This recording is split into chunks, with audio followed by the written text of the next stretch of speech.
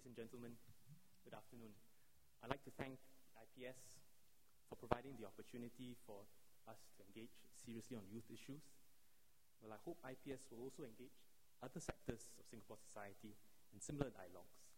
Amid all the buzz about reconnecting with the young, we should not forget our middle-aged and older citizens.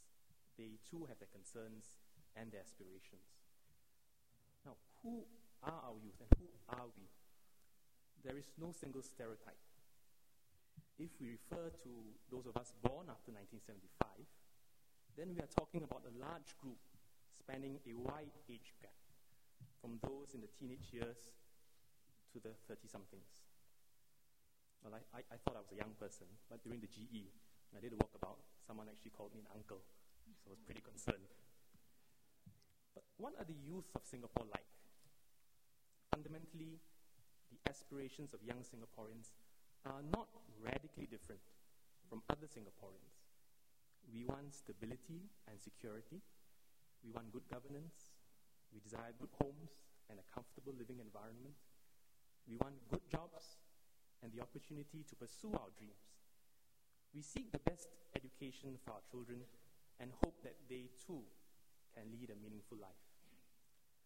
But our perspectives are shaped by our circumstances and our experiences, which are quite different from those of older generations of Singaporeans.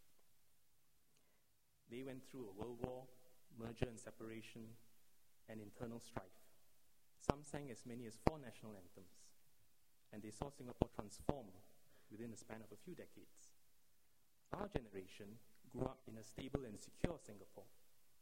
But our challenge has been to grapple with the effects of increasing globalization, the difficult problems that are thrown at us as a result of the peaks and troughs of economic development, which are growing in pitch, frequency, and uncertainty. Cost of living, employment, and growing work pressures are just some of these many preoccupations that we face. We are the beneficiaries of our education system. More young people hold degrees and diplomas than ever before. And we can compete globally. We are more willing to speak up, more willing to question the status quo. While bread and butter issues are important to us, more of us are increasingly conscious of higher ideals, such as environmental issues, human rights, animal rights, artistic expression, and so on. But what about our political outlook and our aspirations? I asked one of my friends this after GE, and his reply was, to me, thought-provoking. In his view, many young Singaporeans are, I quote, pro-PAP, pro-opposition, and pro-Singapore, all rolled into one. Pro-PAP because many still believe in its proven ability to secure a bright future for Singapore. Pro-opposition because they see a purpose and a place for a loyal opposition. And pro-Singapore because they expect our political system to yield not soap drama politics or intransigence, but constructive governance and positive results for all Singaporeans. I think our younger generation, and I speak frankly, holds no automatic affiliation to the PAP or to any political party. While many support the idea of more voices in Parliament and the need for external checks on the government, we are still discerning in our choices. Who presents a better team of candidates? Who can solve our challenges? Who can tackle future challenges? And while we did not go through the same trials and tribulations as our older generation did, we are certainly mindful of our limitations as a small country in Southeast Asia. And we know that our dreams for a better life are built upon the foundation and sacrifice of our older generation who built this place up.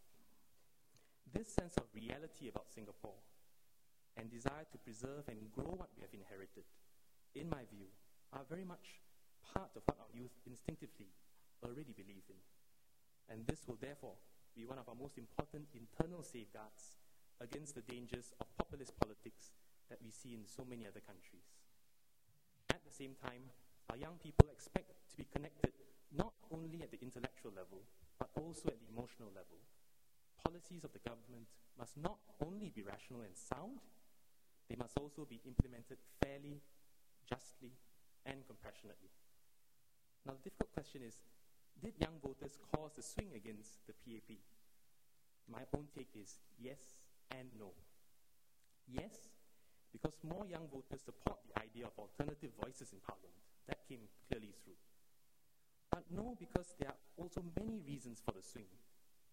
Hot-button issues such as housing, transport, immigration affected Singaporeans across all age groups, and simmering public anger on various issues was amplified by the internet. Opposition parties fielded better candidates. Now, can the PAP reconnect with Singaporeans and with the young in Singapore? I'm personally optimistic. There is a reflective mood within the party, and this is the silver lining that must come through. The PAP can rejuvenate and refresh itself. After all, a party is not just a logo, it's not just a brand. It is made up of people and the values that they hold dear. In putting things in perspective, 60% of Singaporeans, including many young people, supported the PAP at the GE, and we must not let them down. It has been over a month since the general elections. The dust has settled, and work on the ground has begun in earnest, including for rookies like myself. Our concerns have come across clearly, and I'm confident our government will listen and will act. But now is the time to heal divisions that are inevitable in political contest. And it's time for us to move forward together as Singaporeans to tackle the issues that affect all of us, regardless of our political affiliation. With that, I look forward to a productive dialogue with all of us here. Thank you.